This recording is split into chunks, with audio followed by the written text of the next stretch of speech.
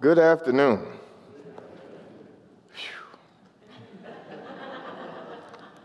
Rough afternoon.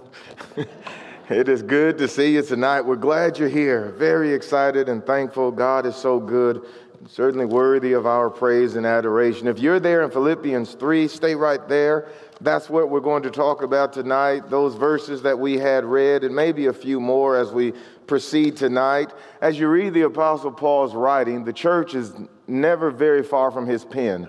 He writes about the Lord's church constantly, and he provides a lot of insight about the church. It is unfortunate that the church is misunderstood by some who are even members of the Lord's church, and you would think that wouldn't be the case, but sadly it is. The church is one of three divine institutions, and all we mean by that is God made these things. They were not in existence, and then God made them, and now they are, and they belong to Him. He not only made them, He governs them, He teaches about them, He dictates how we live within them. The first one that's revealed to us in Scripture is the home, Genesis chapter 2. That is God's creation. God did that. The family, the home, marriage. God is the originator of that. We go a little further in Scripture and we run into the second one, and that would be Genesis 9, and that's government. After they come off the arks, things will be different than they were prior to the ark. Among them will be that men will execute justice on men. Whoso sheddeth man's blood, by man shall his blood be shed. You can see the difference just by starting in Genesis 3 and reading forward. You'll notice that when Adam and Eve sin, God comes to them. When Cain offers the wrong thing, God comes to him. In the days of Noah, God says, my spirit will not always strive. God comes to Noah. But after the flood, God says, no, men will execute judgment on men. It will be government, not any particular brand per se, but law and order. Government will be ordained of God, and that's true throughout the Bible. The third one revealed to us in Scripture is the church. What we learn, though, is that the church was actually in the mind of God in eternity. Ephesians 3, 9 through 11. You hear some people talk about the Lord's church today, you can tell that they misunderstand it because they talk about it in terms the Bible doesn't speak about it. You hear sometimes Christians say, maybe this is a Freudian slip, maybe they don't quite mean it this way. They say things like, in other denominations. The implication being, we're one, and in others, well, the church is not a denomination. You hear people talk about the Protestant Reformation, and then religion coming out of that, or you hear some even talk about the Restoration, like the church is a Stone Campbell movement. If you're going to restore something, you need something to restore. And so there is a church that they're seeking to restore. The church doesn't begin in the Restoration movement. You hear people talk about our fellowship as if there are other fellowships acceptable to God, or maybe our traditions as they try to, again, make some sort of distinction between the Lord's church and denominationism. When you read the Bible, Scripture talks about a church in a way that makes it unlike any other religious body in existence. There's nothing like the church. In fact, in Scripture, the church is a nation. You ever heard a religious group refer to themselves as a nation of people? The church is referred that way. It's a nation. It's a holy nation. It's not simply a holy nation. It's a living temple. It's comprised of living stones. It's a spiritual house, not a building, but the people themselves. Peter says it's a chosen race of people, a royal priesthood, 1 Peter 2, 5 and 9. The church is also the fulfillment of prophecy. No other group can claim that. The church is. Prophecies like Isaiah 2 and Daniel 2 and Joel 2 and Micah 4:2 all have their fulfillment in Acts 2. With reference to the Lord's church. There is yet another way the church is what no other group can claim, and that's what we'll talk about tonight here in Philippians. Paul uses this expression in Galatians chapter 6 and verse number 16.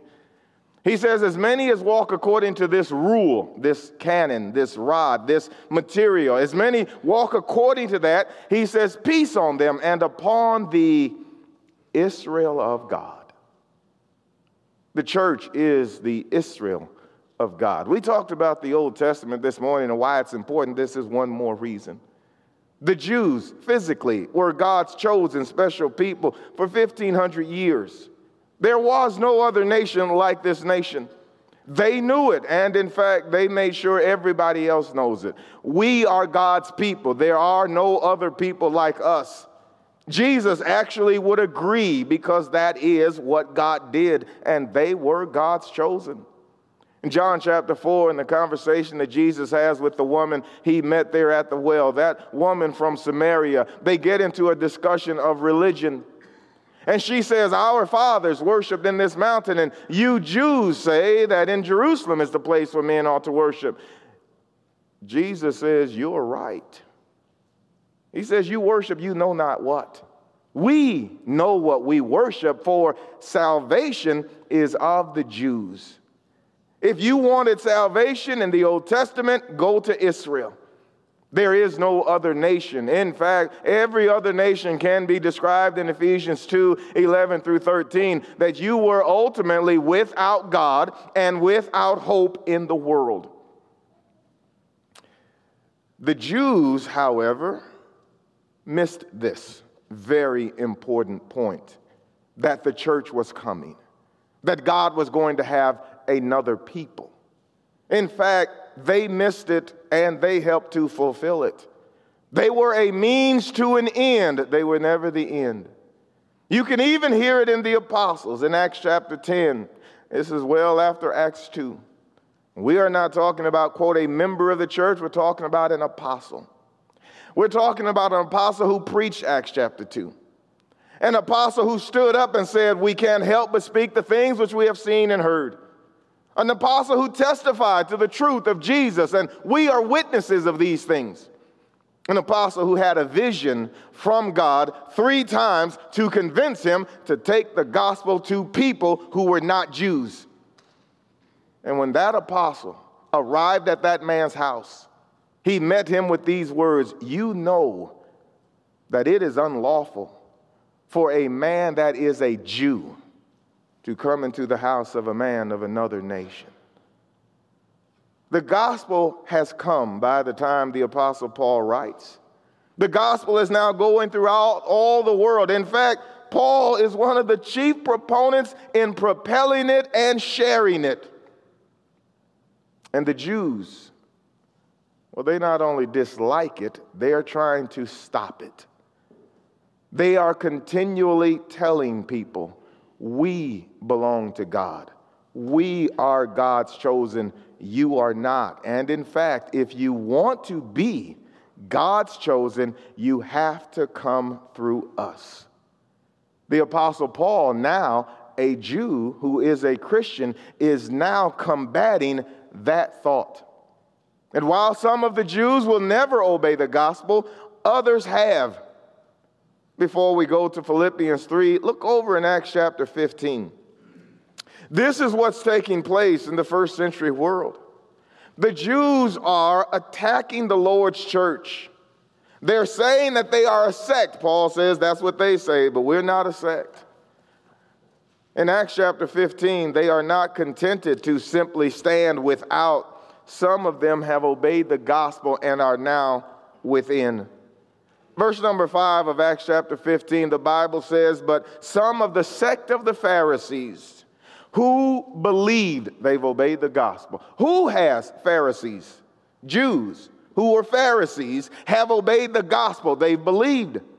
They go up and they stood up saying, it is necessary to circumcise them and to direct them to observe the law. The apostles and elders came together to look into this matter. The Jews have been God's chosen for 1,500 years. Does that continue? Some of the Jews have become Christians, and now they're on the inside of the Lord's body, telling the Christians, verse number 1 of this chapter, unless you're circumcised, you cannot be saved. Well, which is it? Who are God's people?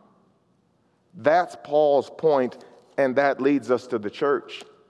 Notice Philippians chapter 3 and the things that Paul says. He'll make 3 points here in chapter 3, maybe 4. But that's what he takes up.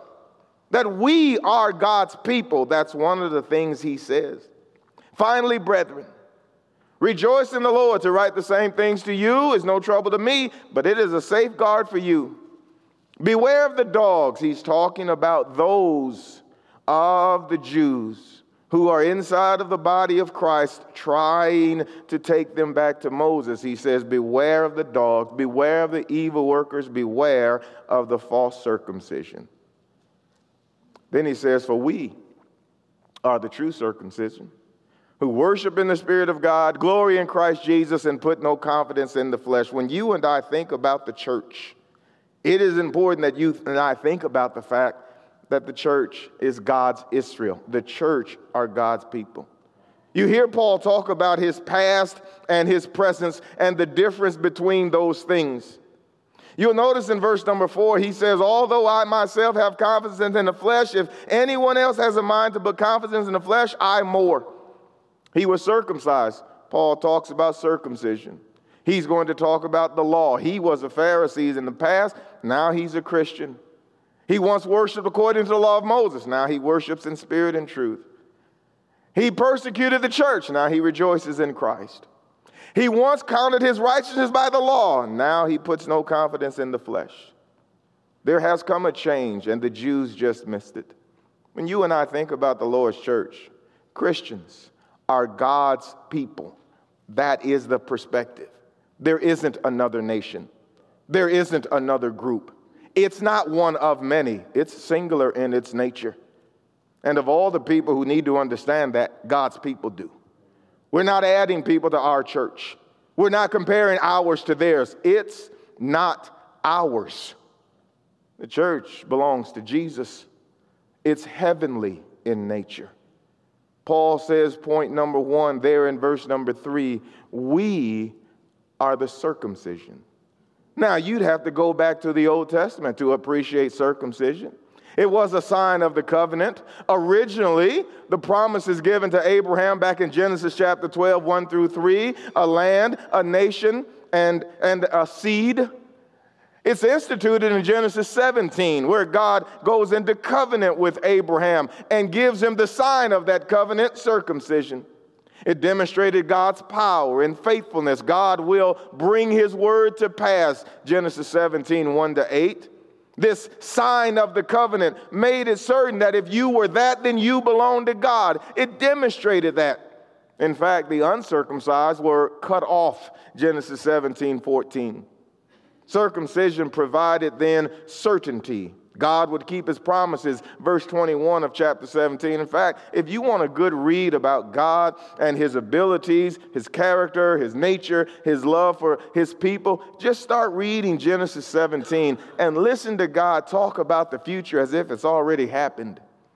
Listen to God say to Abraham, I will, I will, I will, I will, I will. And he is certain that it. Listen to him tell Abraham he's going to be, kings will come from him. Abraham doesn't even have a child yet. Listen to him ultimately say, in Isaac shall your seed be called. And he says in that chapter, at this set time in the next year, God will keep his word. Circumcision identified Israel as God's people. In fact, that's one of the names they're just called. They're sometimes referred to as the circumcision. Look at Ephesians chapter 2. As the Apostle Paul talked about them and to make the distinction between the Gentiles who were not God's people and the Jews who were God's people, he would use circumcision. Now, he would use a lot of things, sometimes the law and other things. But on this occasion, notice Ephesians 2 and verse number 11. Therefore, remember, he's talking to Jews, or Gentiles rather, and he's now talking to Christians. One of the things that's also noteworthy when you read the Bible is to pay attention to the shift from we and ye and you and your. Those things are significant. In fact, if you're there in Ephesians, go back to chapter 1 and just notice these first 11 to 12 verses where Paul says in verse number 3, blessed be the God and Father of our Lord Jesus Christ who has blessed us. Who's the us? Typically, you see the word us, you just think us. Well, he's talking to Christians. He's talking about all Christians. Well, if you just keep reading, Paul will say, he's blessed us with every spiritual blessing in the heavenly places in Christ. That's right. There's another us there in chapter 4, verse 4. Just as he chose us in him before the foundation of the world. Verse number 5, he predestinated us unto the adoption as sons, to the praise of his glory. Verse number 6, in whom we have redemption, forgiveness of sins, which he lavished on us. Verse number 8. which, verse number 9, he made known to us the mystery. Verse number 10, with administration suitable to the fullness of times. You get down to verse number 11 and verse 12, and he keeps saying this over and over again. But look at verse 13. In whom you, us, and in whom you. It's not the same group of people. Now, he's writing to Christians. So if you take all of the us's to be Christians, well, who's the you? Oh, he means Jews, and then he means Gentiles. He did this to us, and you also after listening. You'll see it again in chapter 2. Verse number 1 begins, and you, brethren, you Gentile Christians, you were dead in your trespasses and sin, which you formerly walked according to the course of the world, according to the principle of the power of the air, the spirit that now working the children of disobedience. But look at verse 3. Among whom we who? Jews. We also formerly lived in the lust of our flesh and in the indulgence of the desires of the flesh and of the mind. And we were by nature children. We were just like you. In the end, we all were, which is how all are under sin. Romans 1, the Gentiles. Romans 2, the Jews. Romans 3, all of us. That's his point. The Apostle Paul is a Christian who is a Jew and also an apostle. And as he pens these words, depending on audience, he moves and shifts through all of them. So when he says these things down in verse number 11, he says, therefore remember, chapter 2 of Ephesians, that you were formerly Gentiles. That's what you were. In the flesh, who are called uncircumcision. What made you different? You weren't circumcised. Well, who called you the uncircumcision? He says, at that time, you were called the uncircumcision, which was born in the flesh by hands, that you were that you were separate from Christ, excluded from the commonwealth of Israel, strangers from the covenant of promise, having no hope, and without God in the world. That's where you were. And now he says in Philippians 3, we are the circumcision. That's not a reference to the Jews. They had already been the circumcision. No, his point is, brethren, you are now God's people. The circumcision of which we speak, it's no longer to the Jews physically. It's to those who have had sin removed from their heart in the operation of God by the gospel. Those are God's people. That is the true circumcision.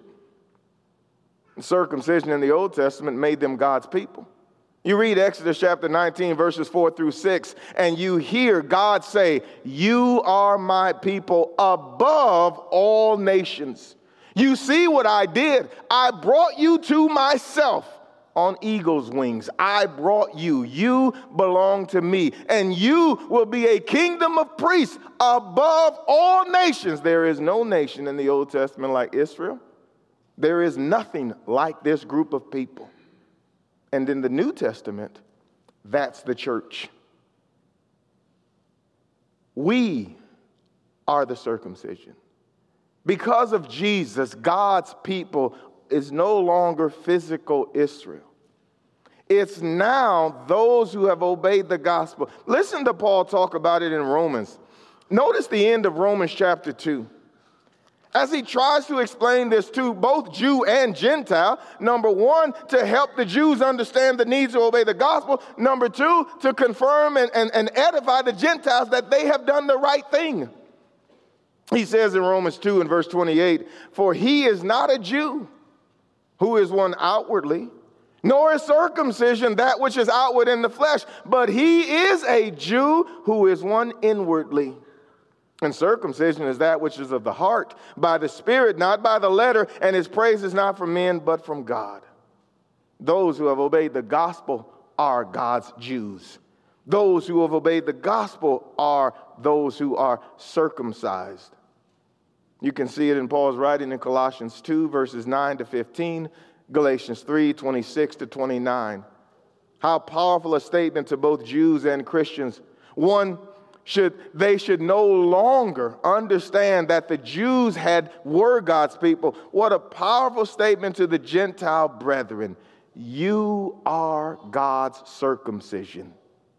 Peter talks about it in 1 Peter 2, verse 5 and verse 9 and verse number 10. You were once not a people, and now you are the people of God. Point number one, we are the circumcision. That's the church. Point number two, Paul says we worship God acceptably.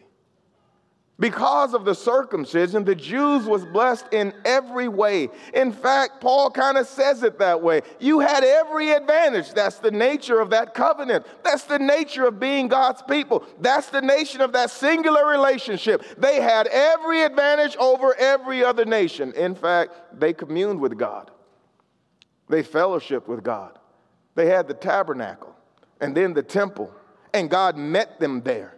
They had the covenant of God, Deuteronomy 5, verses 1 through 5. You should read that section of Scripture and hear Moses talk to that nation and say, the Lord our God made a covenant with us, even us, those of us who are all alive here this day. The Lord made not this covenant with our fathers, but with us.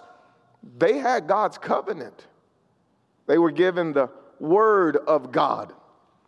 Deuteronomy 6, 1 through 6, and Romans chapter 3, when they asked what advantage then had the Jew, Paul said, chiefly every way, but unto them were committed the oracles of God. Can you imagine the singular nature of the importance of being able to go talk to Moses, who just 5 minutes ago was talking to God, who brought down a law written with the finger of God? That's your nation. Those are your people. They could eat the Passover, Exodus 12. They were given the priests and the sacrifice and the Levites. They had every advantage. They were, after all, God's people. As a result of that, they got to worship God. But now Paul says that worship is no longer acceptable to God. No, he says, listen, if you're looking around the world and you want to find the people who are worshiping God, he says, that's us. Brethren, that's the church. That's exactly what he says. Not only are we the circumcision, yes, we're God's people, but secondly, we worship God in spirit. We do that. Christians are the temple of God. 1 Peter 2, verse number 5. Living stones, a holy priesthood to offer up spiritual sacrifices acceptable to God through Jesus. We have fellowship. Nobody else does. But if you walk in the light as he is in the light, you have fellowship. What happens if you don't? If you walk in darkness, and God has no fellowship. 1 John 1, 5 through 7. It's amazing when people talk about the church, they misunderstand. There is a group of people that fellowship God, and nobody else does. There's a group of people that are God's, and nobody else is. And sometimes when you hear things like that, people just misunderstand. They think it's about us. It's not about us. It's about God and what belongs to him. Christians are the temple. Christians have fellowship. Christians have the covenant, Matthew 26, 26 to 28. A new covenant I give unto you, Jesus said. Christians eat the Passover, 1 Corinthians 15, 1 to 8. Christ is our Passover. What you and I are supposed to do when you read these words in the New Testament is go back to the Old Testament and understand. When we talk about the Passover, who had it? When we put the blood out, and when I see the blood, I'll pass over you. You can understand pretty clearly that's not Egypt. That's Israel. What is it in the New Testament? Well, if Christ is our Passover, well, that means when God sees the blood that covers us in baptism, then he passes over. Well, how can one have that who's not baptized? How can you go around talking about the church in denominational terms? How can you possibly compare that to anything else not that? Oh, we are the circumcision. We are the Passover. We worship God in spirit. We do that. That's Paul's point. In the first century world, with these Jews beating down every congregation they can get their hands on, Paul is saying to the brethren, wait a minute, they have it wrong. We are God's chosen. We worship God acceptably. That's his point.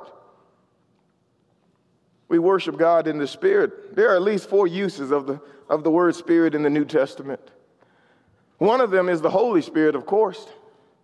A second is the human spirit. A third is doing something in a spiritual manner. And the fourth is the new covenant itself. You can see it John 14, 16, and 17 refers to the Holy Spirit as the Comforter. When he, not it, when he comes, he will guide you into all truth. It's the Holy Spirit, possessor of the divine nature. And then there is the human spirit, seen in John 4:24. God is spirit, and they that worship him must worship him in spirit and in truth, with their spirit. You can see Jeremiah or Joshua's words in Joshua 24. He takes that same concept and uses the word sincerity and truth. That's the idea. Your spirit sincerely. And then there is something that's spiritual. You do something in a manner in harmony with the Spirit. It's spiritual in nature as opposed to carnal or fleshly. You can see that in 1 Corinthians 3, where Paul says, brethren, I would have written unto you. I'd like to write unto you, but I can't. I'd like to write to you about spiritual things, but I can't because you're carnal.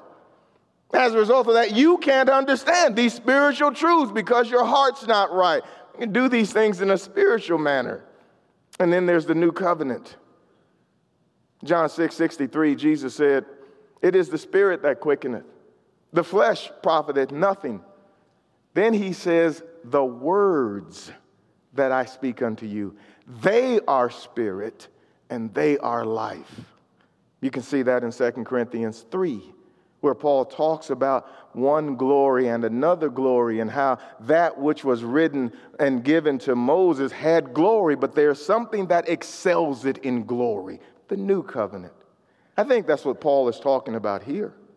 We're the ones who worship God in spirit. We're the ones who worship God acceptably according to the revelation, according to the truth, according to the new covenant. In fact, notice what he says in verse number 4. Although I myself might have confidence in the flesh, if anyone else has a mind to become the flesh, I am more circumcised the 8th day of the nation of Israel, of the tribe of Benjamin, a Hebrew of the Hebrews, as to the law of Pharisee.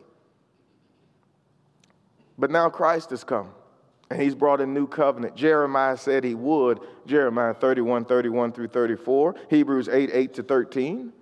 Acceptable worship is no longer under the old law. Again, if you were to read 2 Corinthians 3 and into chapter 4, you can hear Paul explaining that in detail. The Jews had tried to continue to bind Moses' law on God's people. Acts 15:1, if you're not circumcised, you cannot be saved. That's their aim. We're God's people. That's their claim. You stop it. Stop preaching this Jesus. Stop leaving the law. Stop telling people they don't have to follow Moses. Stop telling people the sacrifices are still not in. That's their complaint. That's their effort. And Paul keeps saying, listen, that was, but it's not now.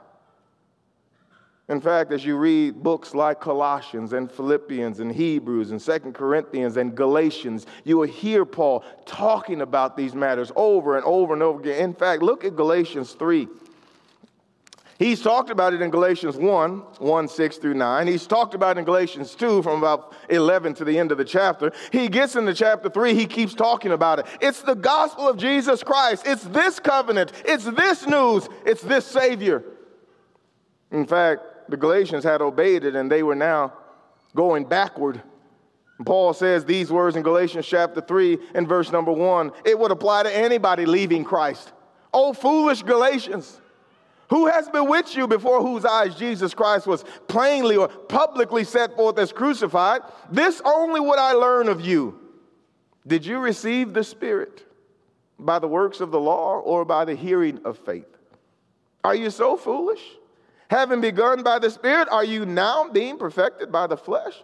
Did you suffer so many things in vain? Or indeed, if it was in vain, so then does he who provides you with the Spirit and works miracles among you, does he do it by the law or by the hearing of faith? The hearing of faith, the new covenant, the law, the old covenant. Under which of these did you get these miraculous gifts? You clearly got them under the new covenant, and so you should remain with Jesus. We are the circumcision. We worship God in spirit and truth. John 4:23 and 24 is what Jesus said. Once they worshiped in Jerusalem exclusively. Now, all over the world, anywhere, any place, God can and will receive acceptable worship done according to his word, under Jesus Christ, by faith, and according to his teaching. We are that, Paul says. And then thirdly, Paul says, we're the ones who rejoice. We rejoice in Christ. Under the law of Moses, the Jews had every advantage, and as a result of that, they had reason to rejoice. Their heritage was second to none. In fact, they would tell Jesus in John 8 and verse 34 and verse 39, we have Abraham to our father. When you're doing your ancestry, can you imagine if in your ancestry you could tell and boast people, listen, my ancestry goes back to Abraham. I'll tell you about my forefathers. Yeah, you'll see Moses back there in my family tree. Moses, Miriam, Aaron, those are my people. All the way back. They would have just told you over and over again. In fact, they told Jesus, listen, we're not listening to you. We have Moses. We have Abraham to our father. They had every advantage, and therefore they had cause for rejoicing. Nobody else walked through the Exodus. Nobody else passed through the Red Sea. Nobody else was given manna from heaven, a law written by God. They had everything. As a result, they had cause to rejoice. The kings belonged to them. The prophets, the priests, the promised land, theirs. Scripture, theirs. Romans 3, 1 and 2. Paul says to Timothy, from a child, you've known the Holy Scriptures. The Old Testament, that's what he's referencing. You have known that from a child. Why? Because God gave it to his people. There was nothing like the people of God in the Old Testament. As a result, they had every reason to rejoice. What about now? They tried to keep that. They kept telling the Christians, you actually have no reason to rejoice. You are not good enough. You are from idolatry and wickedness and sinfulness. You are not God's people. You don't worship acceptably. And if you don't come through us, you cannot be saved. And you hear Paul countering every point. We, Christians, God's people, we are the circumcision. We worship God acceptably. And if there's anyone on planet Earth that has cause to rejoice, it's New Testament Christians. Jesus is our Savior, not Moses. No one was more Jew than the Apostle Paul. He enumerates that 4, 5, 6, 7. There was nobody like him. He was it. And if there was cause for rejoicing under the law of Moses, if there's a way to be justified, Paul would have found it. But it's not Moses, it's Jesus. Jesus is God's prophet, priest, and king. Jesus is the Passover, the circumcision, the sacrifice for sin, the Lamb of God, which takes away the sin of the world. Therefore, those who are in him should rejoice. In fact, isn't that what the book keeps saying? Rejoice in the Lord always. And again, I say rejoice, not rejoice for the sake of rejoicing. Rejoice in the Lord. If a person is in the Lord, that person has reason to rejoice because they're in the Lord. Go back again and read chapter 1 of Philippians. Read chapter 2 and listen to how much Paul talks about Jesus. Read the book of Ephesians. Listen to how much Paul talks about Jesus and what he does to bring the church into existence along with the Father and the Spirit. Paul says we have reason to rejoice. In fact, he ends that verse by saying, and put no confidence in the flesh. This idea of flesh and spirit go backwards and forward as Paul explains and tries to get them to understand that there was the old law and now there's the new. 2 Corinthians 3 says a veil remains over their heart when they read Moses and commit themselves to that. If you could find justification under the old covenant, and that is not to say these people ultimately wasn't saved. Sometimes we talk about the old covenant, we almost seem like we give it a bad light. It was perfect for what God intended it to be. Ultimately, Paul says it was a schoolmaster to bring us to Christ.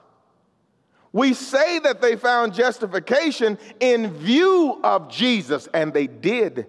Because the blood of Jesus will also cover them. And as a result of that, those who were faithful under the law were saved in prospect of Jesus coming. What the Jews are saying, however, is you can be saved without Jesus. And Paul says there's no way that can happen. And if you try to do that, as the Jews are trying to reject Jesus and have the Father, Paul says that cannot happen. It became, and it seems to be one of Paul's great, great concerns and cares and seems to trouble his mind a lot. Notice what he says in 2 chapters of Romans. Romans chapter 9 first. Notice what he says there about them, and then he's going to say more. In Romans chapter 9, he says, I'm telling you the truth in Christ Jesus. I'm not lying. My conscience testifies with me in the Holy Spirit. He says that I have great sorrow, unceasing grief in my heart. For I could wish that I myself were accursed, separated from Christ for the sake of my brethren. Now, when you read brethren, the Apostle Paul is not talking about Christians. Oh, I have no doubt he felt the same way about Christians, which is why he's spreading the gospel all over the world, 1 Corinthians 9:19-22, and why he's willing to become all things to all men, that he might by all means save some. But when he uses the word brethren here, he's not talking about Christians. This grief that he's having, this unceasing desire he's having is for his brethren. Which ones, Paul? He explains. I could wish that I myself were accursed. I could wish that I could go to hell for them. Who? For my brethren, my kinsmen, according to the flesh, who are Israelites, to whom belong the adoption as sons and the glory and the covenants and the giving of the law, the temple service and the promises, whose are the fathers and from whom is Christ according to the flesh, who is over all God blessed. He's talking about Old Testament Jews, those Jews in his day that were the heritage and seed of Abraham, and those who came through Moses, those people. He's talking about the very people who are in the practice and act of rejecting Jesus. He says, my heart is grieving for them. He continues in chapter 10, and he says these words, brethren, now Christians, how do you know? Just keep reading. Brethren, my heart's desire and my prayer to God for them. I think the King James will say for Israel. Brethren, Christians, my heart's desire is for them. What do you want for them, Paul? Their salvation. Why can't they be saved? I bear them record that they have a zeal for God, but not according to knowledge. For not knowing about God's righteousness and seeking to establish their own righteousness, they did not subject themselves to the righteousness of God. What Paul is saying is the Jews had every advantage, and the law and the prophets and all of the things that brought them should have brought them to Jesus. Jesus has come and they have rejected him. The Gentiles, having heard the good news, have left idolatry and is flooding their way to God. The Jews, seeing that, now react and tell them, you can't be here. We still belong to God. And the Apostle Paul stands, being a Jew, now being a Christian, taking the scriptures and saying, listen, there is a people that belong to God, and you're not it. We, brethren, the church of our Lord, we are the circumcision.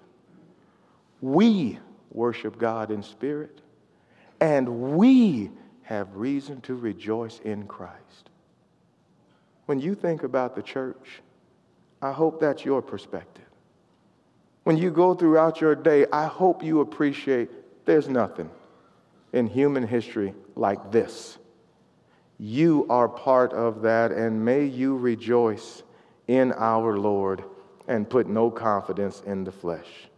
Only the church that belongs to Jesus Christ can say the things that Paul just said, and there's no other group of people that can be so described. If you're not a part of that body, friends, we may not always explain in great detail what we mean. We may not always use our words in complete and full sentences. Maybe we talk in sound bites. Maybe we make it sound different than what it is.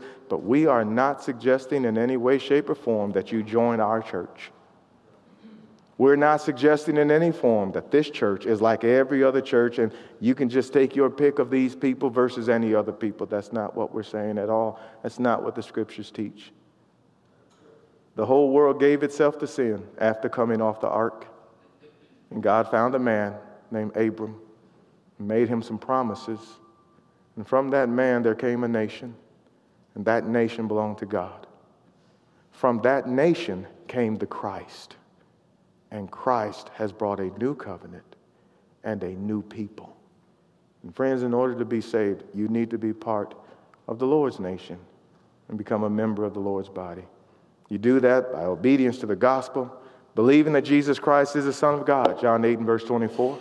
And with that belief, that's what the Apostle Paul was preaching. That's what we have preached in Acts chapter 2. And that's what they took all over the world. The good news that Jesus has come and died for our sins and rose again the third day. 1 Corinthians 15, 1 through 4. That's the gospel. And it's for everybody. Would you believe it tonight? Change your heart and your mind and repent. Confess the name of Jesus and be immersed in water for the forgiveness of your sins, buried with him in baptism, so that you can have your sins washed away and walk in newness of life. And when you're teaching your children about the church, would you teach them these things so that they will have an understanding that the church is not like any other institution on earth? We can help you in any way. We invite you to come as we stand and as we sing.